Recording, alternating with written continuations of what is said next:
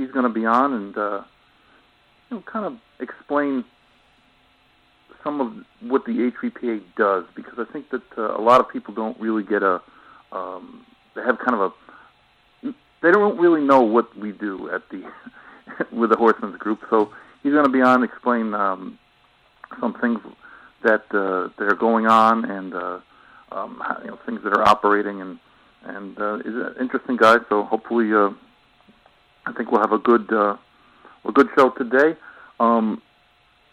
Was going to lead it off talking a little bit about the Keeneland January sale, which is ongoing, but a few hours ago, the news came down about the death of Prince Khalid bin Abdullah of Juddmonte Farm, who arguably is the most successful owner and breeder, perhaps in horse racing history. The list of accomplishments that he has is pretty much unparalleled.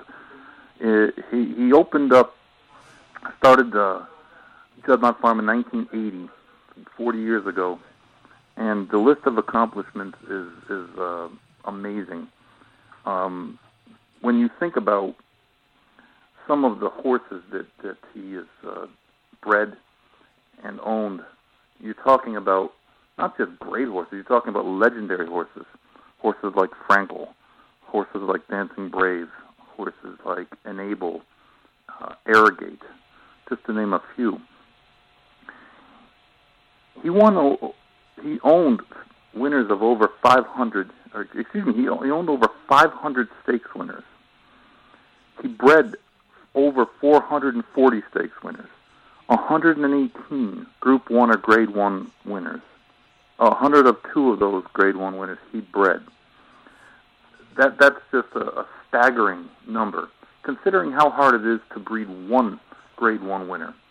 And certainly, he had the benefit of being well off enough where money was rarely an object. But there's other people that are also in that category that have never been able to equal the quality. It's not just the numbers. And his broodmare band is about 200 strong. But just the sheer quality of the horses he bred, of the horses he raced. And this was not a conglomerate like you see these days in racing, where there's a lot of teaming up. There's a lot of people that have means that still wind up going partners. And Juddmonte Farm horses were Juddmonte Farm horses. There was no partners. There was no teaming up. They did it their way, and Mr. Abdullah's way, and he was not a person that had a big profile at the sales or at the races. He rarely came to the U.S. I don't believe he went to the races in Europe that often as well, especially as he's gotten older. But we're talking about someone who's a worldwide, not just a United States or a European. We're talking about someone who dominated for the entire top class racing in this whole world. He won 16 Eclipse Awards, and of course those are North American awards. He was the top breeder 5 times, including 2001, 2002, and 2003 consecutively. He was the top owner in North America 4 times. He had 5 mares, 5, that were named Broodmare of the Year in North America. In England, he was the champion owner 3 times. He won 21 Cartier Racing Awards, which is the European equivalent of Eclipse Awards. He had Horse of the Year in Europe 4 times. Frankel won it twice. He was the owner of the 3-year-old Colt of the Year 4 times. 3-year-old filly twice. He was the French owner of the year 5 times. He won the Arc de Triomphe 6 times. The names of the horses that he trained are just I mean, the list of great horses is so, it's just kind of unbelievable. Started out with Known Fact was his first real good horse. Known Fact you saw in, especially in the dam side of pedigrees in this country, up till recently. He was the owner of Danehill, Rainbow Quest, Roussillon, Quest for Fame, Marquetry, Jolifa, Commander-in-Chief, Aptitude, Beat Hollow, Flute, Banks Hill, Oasis Stream, Tate's Creek, Empire Maker, Heat Haze, Intercontinental, Rail Link. There's just so many of them. Frankel was probably the best of all of them. He retired undefeated, 14 for 14. Noble Mission, Flintshire, Kingman. You see, Kingman horses are winning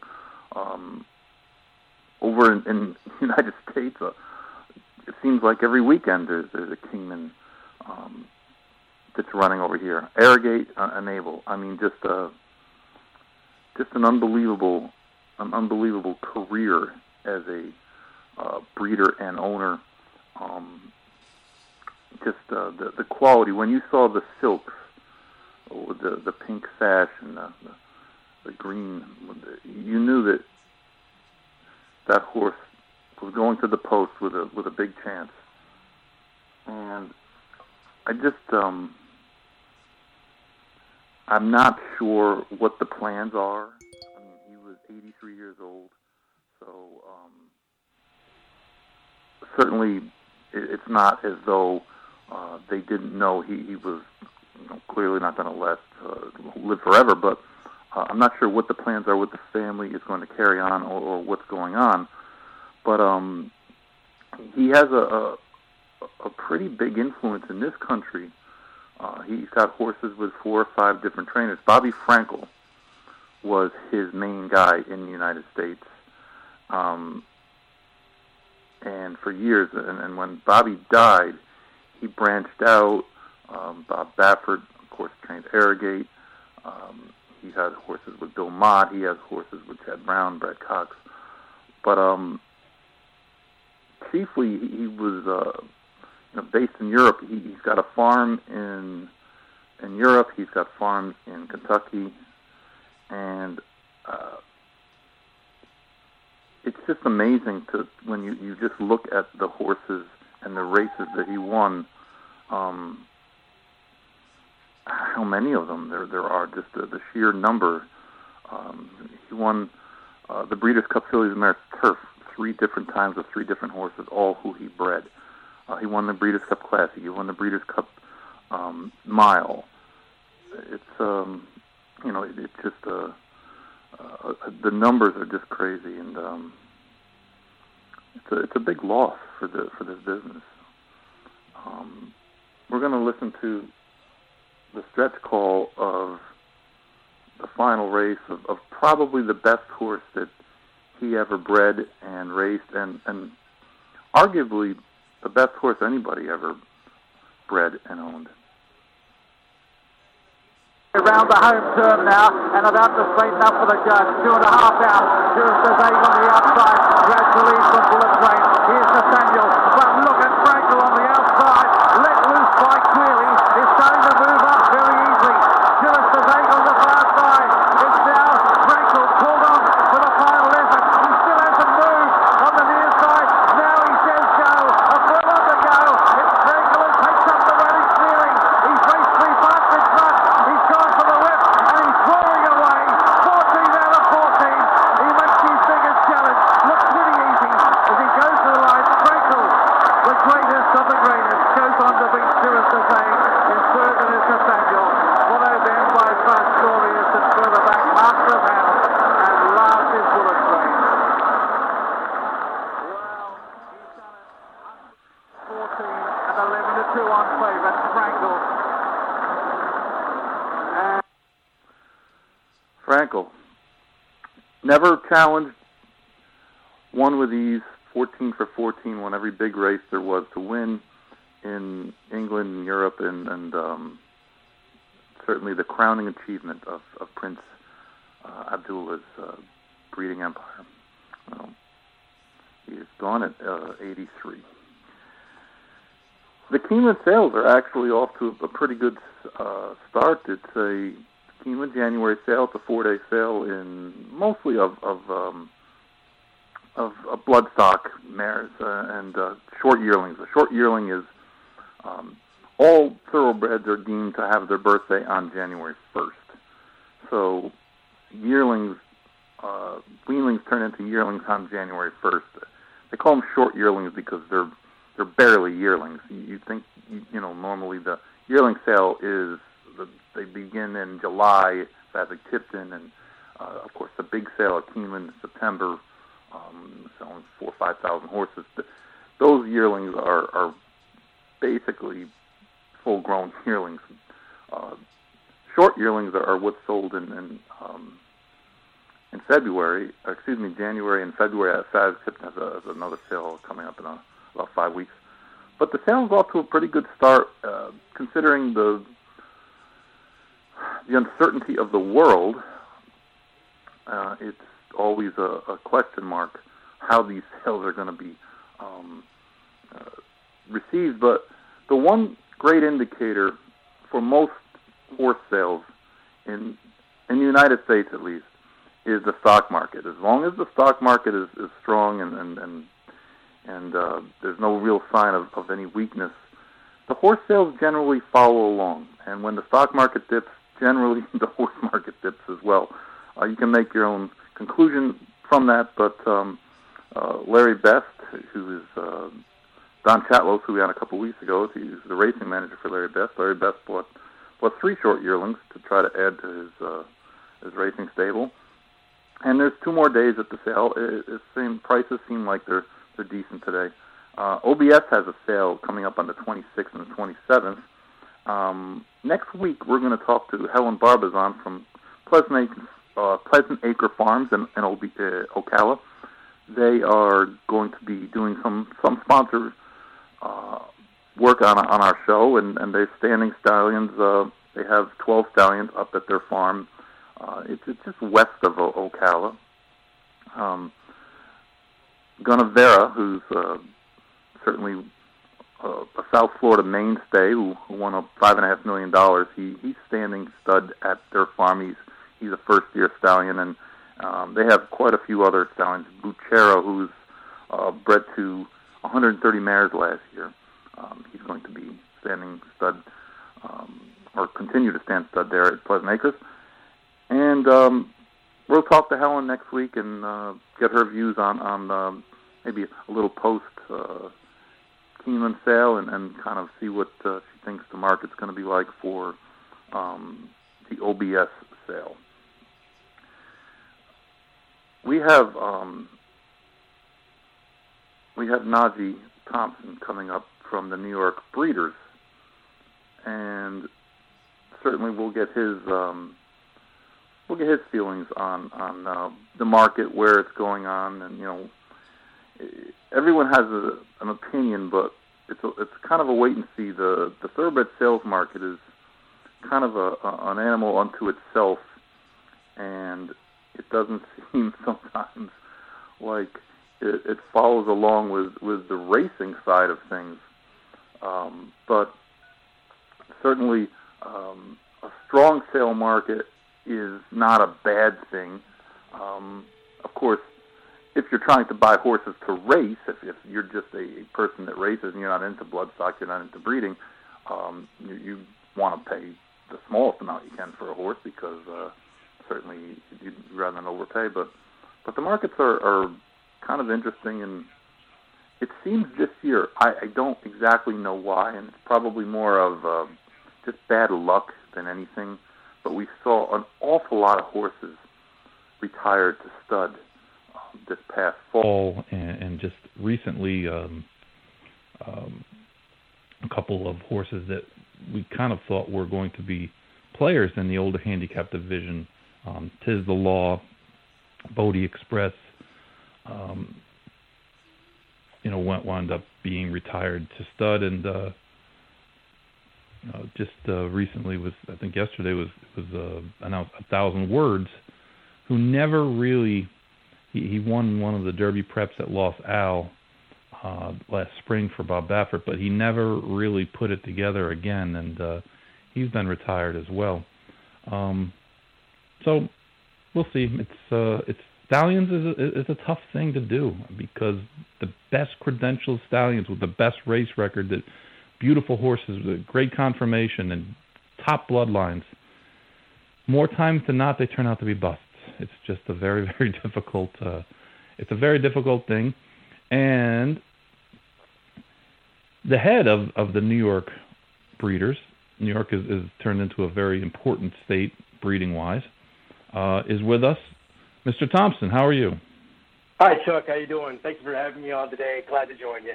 Yes, glad to have you on. Congratulations on your new position as executive director of the New York Thoroughbred Breeders. I know you guys have an auction, a stallion auction, season auction going on right now. Is that correct? Yes, that's correct, Chuck. Right now we have our NYTB annual stallion season auction on starquine.com. So I encourage everybody who's in the game on the breeding side to take a look, and you have a really good shot at getting a discounted price at some great stallions that are available. And it's not just New York-based stallions, correct? That's right, Chuck. We're all over the map. We've got Liam's Map, Always Dreamin', Tonalist. We're all across the board with a lot of help from Lane's End, Windstar, Farms in Kentucky, as well as New York, so a wide variety. And that ends Thursday at 6 p.m., so don't wait too long. And, there's a sale going on, so maybe you can go out there and you can buy a mare, and you can buy a season, and you can fold in New York, and you can have a New York bred. Definitely. That would work well with the rewards program we have going here in New York. Now, give us a little bit of a background on how you got into racing. It's always interesting to me that the different ways, the different places people come from, and just the different ways that they're exposed to horse racing. How did you get involved in the game? Definitely, Chuck. Well, I come from a Jamaican family, as you know, former British colony. You go to any racetrack in the country, I think you'll find a group of Jamaicans hooting and hollering down the stretch. But my family immigrated to the United States in the 70s. I was born in 1981, and my uncle, he was a big-time follower of the races and the track. So I would grow up growing in Long Island, going to the OTB. He was a member of the Belmont Turf and Field Club. And later, eventually, we as a family moved down to Florida. So I spent my high school days going to Calder and Gulfstream and just developed a love and passion for the game. It's funny you talk about the Jamaicans, because I mostly grew up in New York, and I was working for Tom Skiffington, and we had a horse. It was funny. It was a first-time starter, and she was a gray filly, a 2-year-old at Aqueduct. And I was walking over, and, the walkover from the backside to the front side of Aqueduct, the Derby walkover is kind of a famous thing. The Aqueduct walkover is definitively not famous. And as we got closer to the grandstand, I saw 7 or 8 Jamaicans came down to the rail, and they started yelling.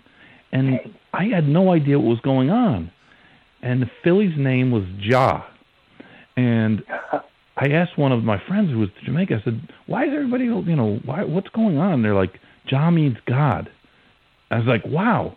I'm sure Ja got a lot of hunts money bet on him that day. It was the filly. I said, man, I hate to say this, but they're going to be disappointed, because I don't think she's going to run anything like a God. She's just a horse,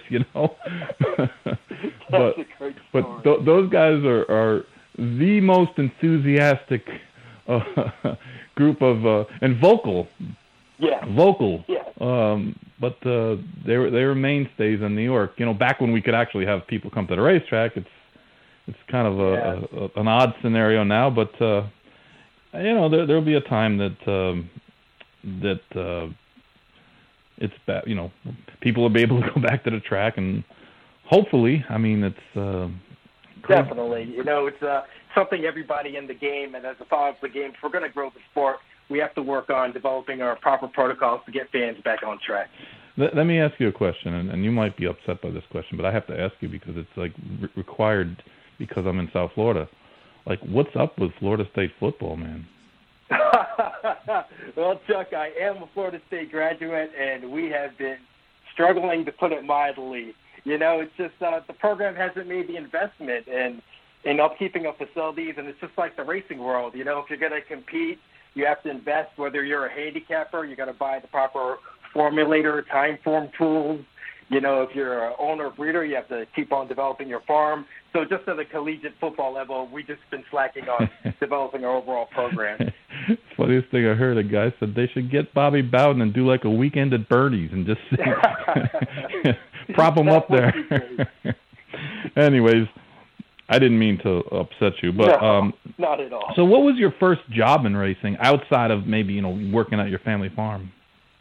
Well, you know, my first job was I graduated college in 2008, was working in South Florida at a local AT&T Verizon marketing, got sick of it, and just started writing different organizations. And I was lucky enough, Julia Levine, the head recruiter at NYRA, gave me a shot. I came up and I joined the marketing department, just working on web, social media, and that's how I really got entrenched and was with NYRA for 10 years before joining the NYTB. Right. So when you worked at NYRA, you worked in the publicity office? Yes. I spent my last 4 years in the press office working. You know those guys, great some people, Jenny Kellner, freelance guys like Phil Janik, just a great team overall, and learned a lot. Sure. Yeah, the one great thing about the NYRA circuit is that you get to move around a little bit. You know, you're not at the same track all time. I was at Parks for a couple years, and the monotonous nature of just the same track, the same place, never seeing anything new. And even down here in South Florida now, we're at Gulfstream 10 months a year, and perhaps we're going to be there 12 months a year. It just, being able to go to Saratoga was always something that we appreciated. And where are you based out of? Where is your office? The office for the organization is in Saratoga. Unfortunately, with COVID right now, we've had to shut it down. So I'm working from home here in Brooklyn, but I plan to relocate to the Saratoga region by the spring, trying to miss out on the cold winter. That's not a bad deal, getting to relocate to Saratoga, to be honest with you. Definitely not. That we always say in New York, that's the big payoff, right? You work Aqueduct for the first 6 months of the year, then you enjoy the good weather at Belmont with the spring-summer meet with the Belmont Stakes, but the big payoff is Saratoga, and you just can't compete with the fields and the races they have going daily. I grew up in Saratoga, so I'm a little bit spoiled, but there's just something about it, and it's hard to exactly say. It's an all-encompassing thing, just driving into the town and seeing. And the town. Listen, the town has changed a lot since I was a kid, but you still see some of the old standbys and the grandstand when you drive up, in Union. You just look at it, and it's just at night sometimes when the lights are still on and it's dark. It's just it just seems like you're the old. Was it Joe Hirsch saying you drive up the Northway and you get off exit 14 and you go back 50 years or something like that? Just it is true. I remember my first time up there in 2011. I just couldn't believe. My uncle used to take the Peter Pan bus on frequent visits, but my first time going to the town and the track, and it was just surreal, the love and the amount of excitement. You're getting fans up to 20 to 30,000 per day at the races. It's just amazing to see. I remember when they used to have a train that would go from maybe Penn Station, and it would go to Saratoga. They have a little tiny train station, Saratoga, and it would leave New York like 8 in the morning, and get up there, and people would come over for the races, and then after the race were over, they'd go back, and the train would go back to New York. I don't even know if they have that anymore, but Yeah, it's just Saratoga's. It's just there's nothing else like it. Definitely, Chuck. So your new job, your new position, what does it entail? What does the executive director of the New York Thoroughbred Breeders do? Well, as an organization, we represent the breeding interests of the breeders in New York State. Really, our mission is to improve and build upon the New York program, making it beneficial for breeders, working with organizations such as NYRA and at Finger Lakes on how we can improve the New York bred program, because even just looking at NYRA, over 50% of the races they run are New York breds. How can we improve the quality of stock coming into the state, improve the program overall, and help lift it up to, see more horses like Tiz the Law, you had Brooklyn Strong, and, just going over and over the building of the brand, diversify, and strengthen the program. That's my role in seeing what initiatives we can take to lead that march. Yeah, New York breds have really taken a huge step forward over the last 10 or 15 years. I remember when they just used to run, and I think it was a law, and it might still be, that they had to run a race every single day, a New York bred race, one race a day. And I remember when I was a kid that they would struggle sometimes to get a New York bred race to go. And the program, started to take off. And nowadays, with the way, I think opening up and allowing people to drop foals from better stallions from Kentucky and such, I think the quality just raised that much more. And I mean, there used to be a stigma attached to being a New York bred as to most state bred, places. That, you say, well, he's not a Kentucky bred. But I think that's mostly gone these days. Yeah, no, I would agree, Chuck. The sport of the game of horse racing, we developed friends all over the world. And I remember my friends people I'd meet that come over from Europe, and their attitudes have changed, and they're thinking of New York bred, or even, North American horses that have competed and won over in England.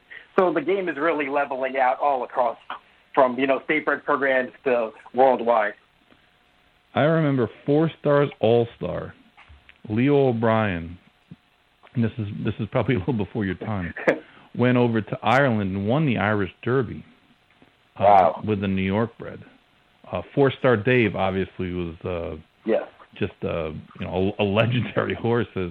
He was kind of like the John Henry of New York breds. Oh, definitely. And Richie Migliori, I've seen the photos, 4 Star Daves, and I remember watching some of those races as a kid, and, the photos and statues are still around town.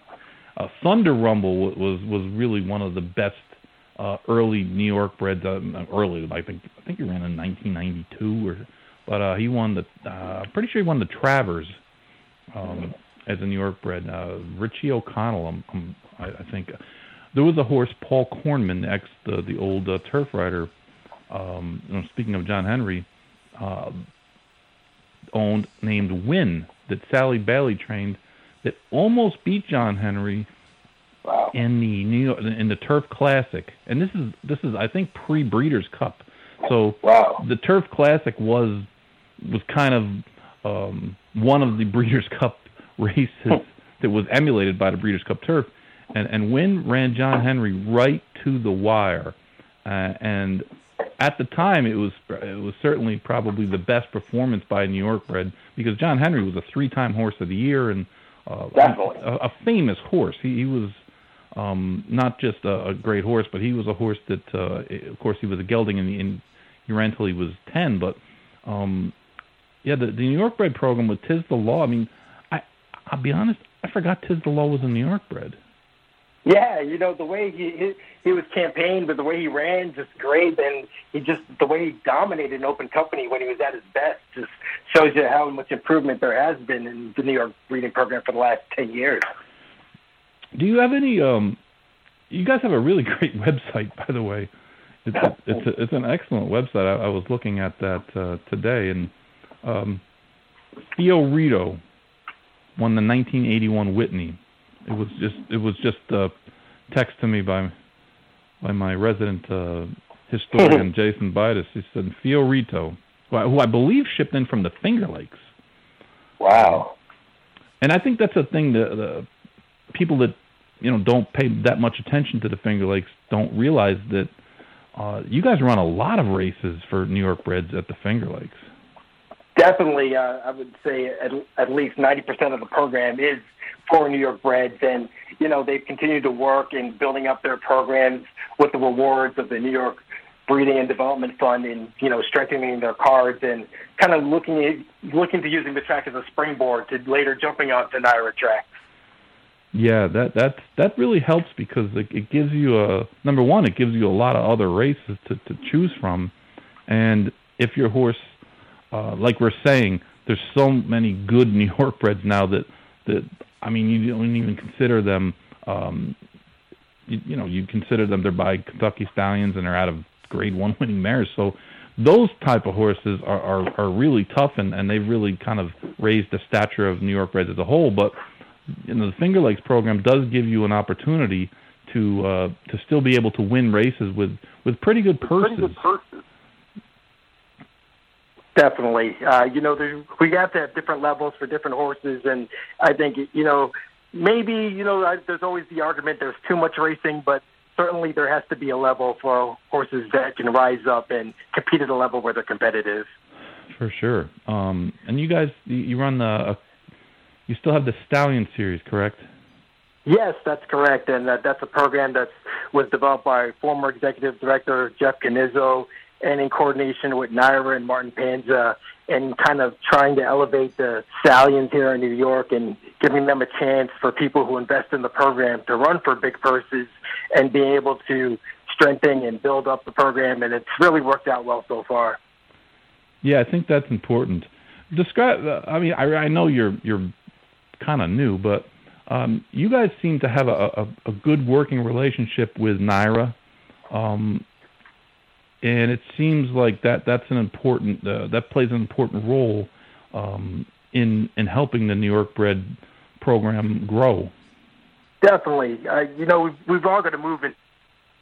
If we don't have the support of NYRA, New York breeders suffer, and likewise, if NYRA doesn't have our support, the whole program overall in the racing car suffer. We're talking Thursday to Friday, so we've got to move in things in lockstep.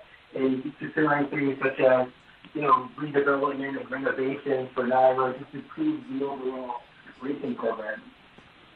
Do you have who are the new stallions in New York standing this, or maybe relocated stallions for this upcoming breeding season? Sorry, I missed your last question, Chuck. No, I said who are the new horses coming in, the new stallions, either new stallions or maybe perhaps relocated from another area coming for New York for the 2021 season? Certainly. We have Mr. Monomoy coming in, starting his stallion career here in New York, as well Fog of War, previously trained by Chad Brown, the Warfront, and, got King for a Day. So the program's continuing to grow with quality stallions coming into the state year by year. Yeah, I think that's an important thing, and that, like you said, you have different levels of breeding, you have different levels of racing, and not everyone who is a breeder in New York probably can afford to send their mare to Kentucky to breed to a $50,000 stallion. So having a nice variety of stallions seems like it's a beneficial thing. Definitely. Now, this past year, because of the COVID restrictions and such, New York being at the time having really strict regulations, the New York bred sale was moved. And this might be a question I'm not sure that you have the answer to, but the plan is to have the Fasig-Tipton New York bred sale at Saratoga back this year at Saratoga? Yes, Chuck. I'm reaching out. We're going to have discussions with Boyd Browning and Fezzik Tipton to make sure that sale is back in New York. You've seen the rise in the quality of how that sale is done and the upliftment it's brought to the program in New York Breds taking place in the summer during the Saratoga meet. So it's my top priority to bring that sale back to New York this year. The quality got so high, I couldn't afford to buy horses in that sale anymore. It's definitely a six-figure and up watcher, definitely. Yeah, it's the quality of horses just got better and better and better, and of course that's a great thing. I mean that's got to be the goal of your your group, and certainly breeding horses is a difficult thing, and we were talking when I opened the show up about the unfortunate death of Khalid Abdullah, who owned Juddmonte Farm, who's just a giant in the game of breeding and owning, but breeding especially. And when you look at some of the numbers, I mean, he had the North American Broodmare of the Year 5 times. It's just unbelievable. People don't realize it. He bred 102 Grade 1 winners. So people have no idea how hard it is to breed a winner, than a stakes winner, let alone graded Grade 1 winners. And of course, like I said, he had the means to be able to have top of the line. But it's a difficult thing, breeding horses. It's not an easy thing, and I think you guys have been able to make it financially viable. Talk about breeders awards and such, and stallion awards. Does New York still have stallion awards? Yes, we do, Chuck. We're working. That's through the New York Thoroughbred Breeding and Development Fund, which controls the rewards program in New York, and we've worked every year to get elevated levels, and it's funded by the VLT machines and the casinos. So, what's really key for us is working with our lobbyists in order to secure that funding and potentially increase it now with the prospects of sports betting being allowed in New York State. We've really, working with lockstep with NYRA and making sure that, horse racing gets funded through sports betting, and so do breeders as well. Yeah, I mean, I think for you guys, it's pretty easy to make a case that fund doesn't just line the pockets of wealthy owners, as it often horse racing funding actually gets labeled as, because you're investing in farmland, you're investing in people, all the ancillary jobs that are created by a horse, being bred in New York, standing in New York, being raised in New York, the feed people, the blacksmiths, the vets, the people who work on the farms, the people who do the fences. There are just so many economic benefits to that. It's a very important factor. Definitely, New York State, we bring in thoroughbred industry, over 19,000 jobs, $3.3 billion in economic impact. So it can't be understated. We do have a voice. We just got to work together and unifying that voice when we talk to the governor on what we want. Yeah, that's kind of that's the thing is, unfortunately in racing we've gotten more and more, we've fallen more and more under the control of government in certain ways. They kind of used to leave us alone because we were a revenue source and we weren't much of a pain in their rear end. But now, like with the VLTs, the money, everybody's got their hands out, and that's one of the scary things for racing as a whole. Proving our worth and proving that the money that's invested is going to be worthwhile for the state as a whole.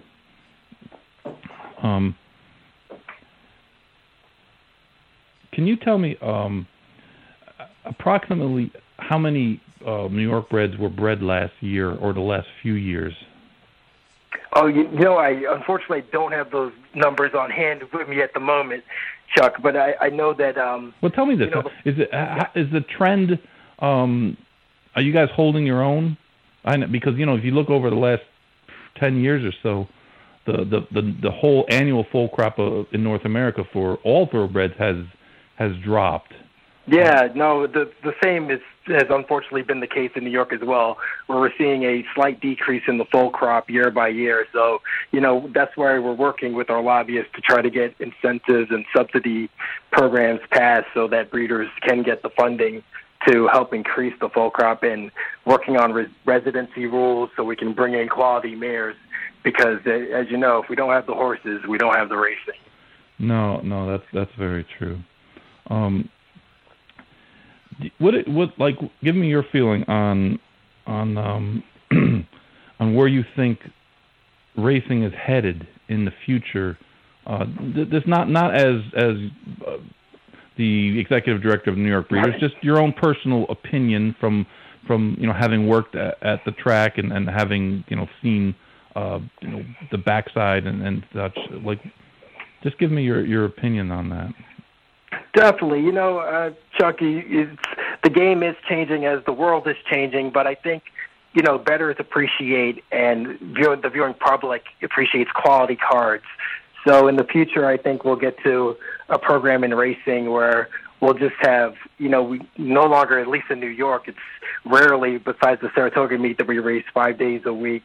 But, we're looking to develop quality cards, big fields, and so I think you'll see the sport continue to grow and be broadcast on television if we can work toward an angle where we can have the most competitive days and not just certain meets during the year, but daily with big fields, betting interest, and just overall depth in the program.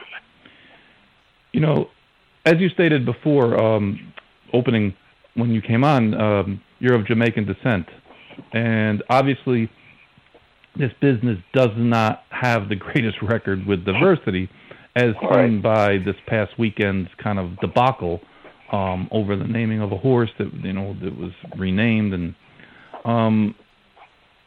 what are your feelings on trying? Because I have strong feelings on this, but I want to hear your feelings on what can racing do to not only increase the diversity in the game, but what can we do to try to broaden our horizons to make ourselves more attractive to different demographics than old white guys? No, definitely, Chuck.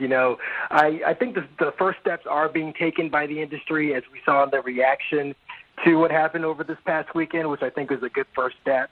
But as a racing world, we just have to continue working in communities. We look at our racetracks more often than not; they are in inner city communities. So tracks should be reaching out, developing programs where students can come by, experience racing, learn.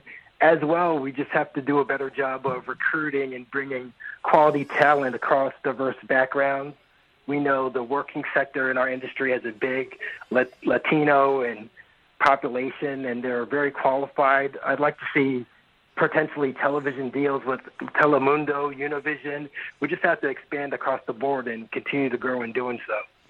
Yeah, I was disappointed when NYRA cut their Spanish language section, and I understand budgetary reasons, but to me, I tell you, you think you everyone has their own version of the world. Your view is different than my view, different than this guy's view, and it depends on not just where you live, but your age, your sex, your race, your level of education. I mean, there's a million different layers to every society. Well, I'll be honest, when Gulfstream made the announcement a couple years ago that they were going to be holding the Caribbean Classic on a Saturday in the championship meet, I thought they were nuts. Yeah. I said, well, you're going to bring horses from all these places that nobody here follows.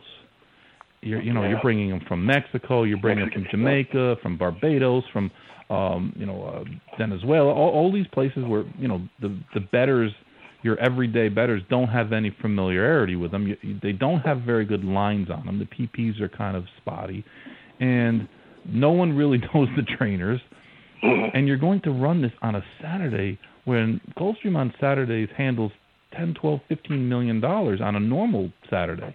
Yeah. So I was kind of skeptical because, honestly, I really had never paid attention to the Caribbean Classic because it was always held somewhere else. And the first time they had it, I'm driving into the track. It's about, 1:45, and it's like Florida Derby Day.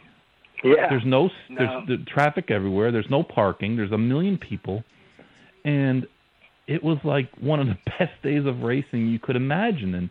And everybody was, they would cheer everything. The horses would come on the track, they'd cheer. Horses would go by, they'd cheer. Horses would break from the gate, they would cheer. The horses would cross the wire, they would cheer. And they had, they were selling, food and drinks, and it was just like this amazing day that they wound up handling like $10 or $11 million, and part of it helped was probably having the Ortiz Brothers Road, Luis Saez Road. So at least there was a familiarity with the jockeys, but I think it shows. It was like a lesson to me that my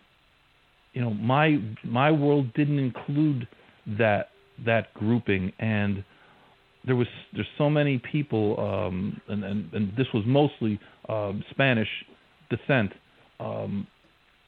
but it was a huge deal for them.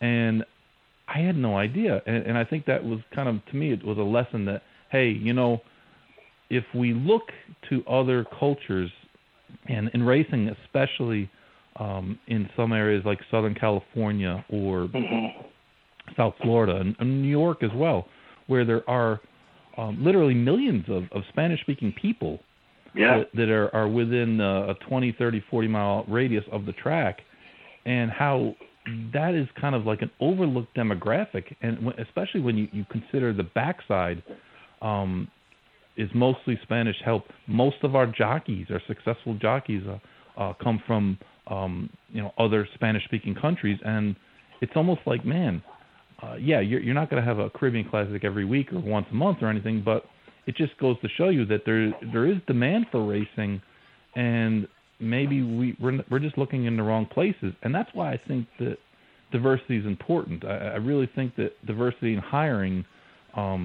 is important, because you're getting people that see the world in a different manner than you do. And I think that's one of the problems with horse racing has always been, I was talking about it with Barry last night on the podcast last night, that, we kind of do this because we always do this, and this is the way we do it, and tradition. And I think the outcry over the Belmont this year, there was so much whining about the Belmont being moved and being, run at a different distance than a mile and a half. I mean, in the face of a pandemic, and this was at a time, and it's easy to look back now because things seem much normaler now, but this is when there was no other sports that were on. I mean, nothing was going on, and we didn't know what was going to happen, and people went nuts over the quote-unquote tradition. And I remember saying, one of my first podcasts, I said, what about all the other traditions that have gone by the wayside racing that nobody said anything about? And, we were, like, people are freaking out because, this is not a legitimate race. And I'm thinking to myself, like, this is so racing, like we're going to bash, we're actually going to have a classic race when all sports in this country are shut down. We're going to run a race. We're going to have, at the time, the best 3-year-old in training was running in it, and racing people still cried. You were working for NYRA at that point, so you had a pretty, you had a front row seat, correct?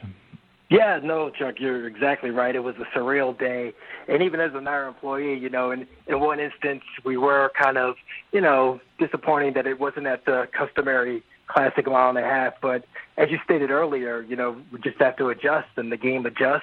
This year it'll go back to a mile and a half. It was just a brief moment in a just a year that nobody could foresee.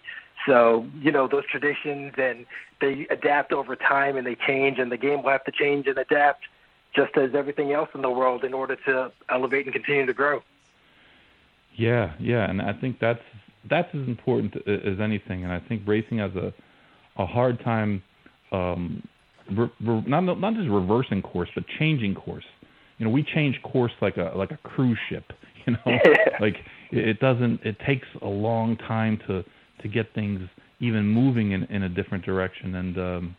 And hopefully that I think there's a lot of smart people out there too, and that's the other thing that I think that for too long racing has been dominated by older people. There's a lot of industries are, but I think that there's a lot of new ideas and people that have a different way of thinking, and that's the one thing that I would really like to see happen. Just taking some of the ideas that come from maybe a little bit outside of racing, or racing in a different country, and kind of adopting those kind of ideas. No, definitely, you're right, Chuck. And I can attest that even I know the bickering always continues about what do horse racing organizations do. But as a former NYRA employee, I can tell you there's new blood, there's new ideas that's flowing. And even the Horsemen's Organization in New York with NYTHA trying to help out with the compensation and the fund, everything's working together in lockstep movement in order to make it better overall for everybody. Yeah, New York seems to have their act together in a lot of ways, and it's difficult. I mean, operating a business in New York is I ran a racing stable for 20 years, and we were based out of Kentucky for a while. We were based out of Jersey for a while. We came to New York for the summers. I had the horses in New York year-round a couple of years, and the paperwork and the stuff that entails having a business in New York was pretty much worse than everybody else combined. Yeah. So it's doing things in New York is not an easy thing to do, but like you said, you guys seem to have the breeders and the Horsemen's Organization and the NYRA and I guess to a lesser extent the Finger Lakes. You guys all seem to kind of be on board, moving in the right direction. Definitely, that's the game plan, and how New York goes, and how Kentucky and Florida and California is how the industry goes, and we just want to continue for everybody to come together, and you can see it in the television broadcasts that are featured, which are giving everybody an opportunity to say, hey, just turn it on Fox Sports 2, you'll see a race, rather than how do I watch racing? So we're just working to make things easier. Racing looks so great when it's on the networks. Just the camera, and I know everyone that drives the camera angles during the race makes everybody nuts, including myself. Especially when they go to the drone view, it's kind of I was talking last week. I said, we should come up with like a drone view for stewards. That would be good. Yeah. But when they turn down the backside and like NBC goes to the drone view, it's like, all right, I don't know where any of the horses are.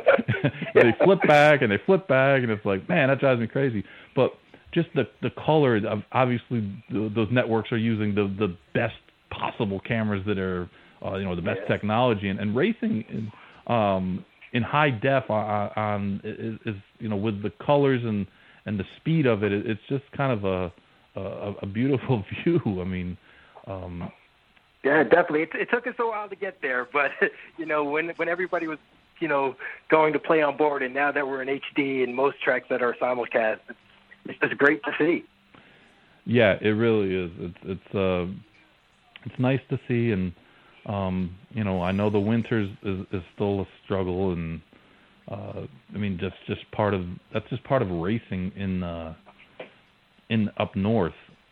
Yeah. I stayed and I had I think 2 years I had horses at Aqueduct in the wintertime, and a couple years I had horses at Turfway Park in the wintertime, and the weather is a challenge. I mean, it just is, and it's so far out of your control that it's very, very frustrating, especially when you have a horse that's training good, and all of a sudden you have a week and a half of of bad tracks or ice or cancel races, and it's very difficult to deal with. But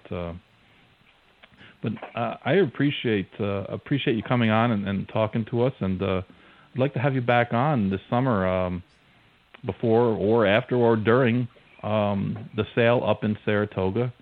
I might definitely make it. Maybe I'll make a field trip of it. Certainly, Chuck. Come on back home. You'll be welcomed with open arms. Yeah, that'd be a fun thing. And you guys also had Fasig-Tipton had the October sale that was postponed, or did they move it to Timonium or? Yeah, Timonium. Yeah, in Maryland. Yeah. Yeah. So the two New York bred sales kind of got screwed up by the COVID situation, like so many other things. I mean, you see, I keep getting notices about NBA games being canceled, and it's a challenge. It sucks, but we're going to keep on keeping on. Definitely. We're keeping fighting, Chuck, and I'd be happy to be back anytime to join you to talk about how New York is always improving. All right, Nadja, thank you. Appreciate it. Thank you, Chuck. Bye. All right. That's Nadja Thompson of the New York Thoroughbred Breeders. He is the executive director, and we're going to go to a break first, and when we come back, we'll have Steve Scrunchie of the Florida Horsemen's and Benevolent and Protective Agency.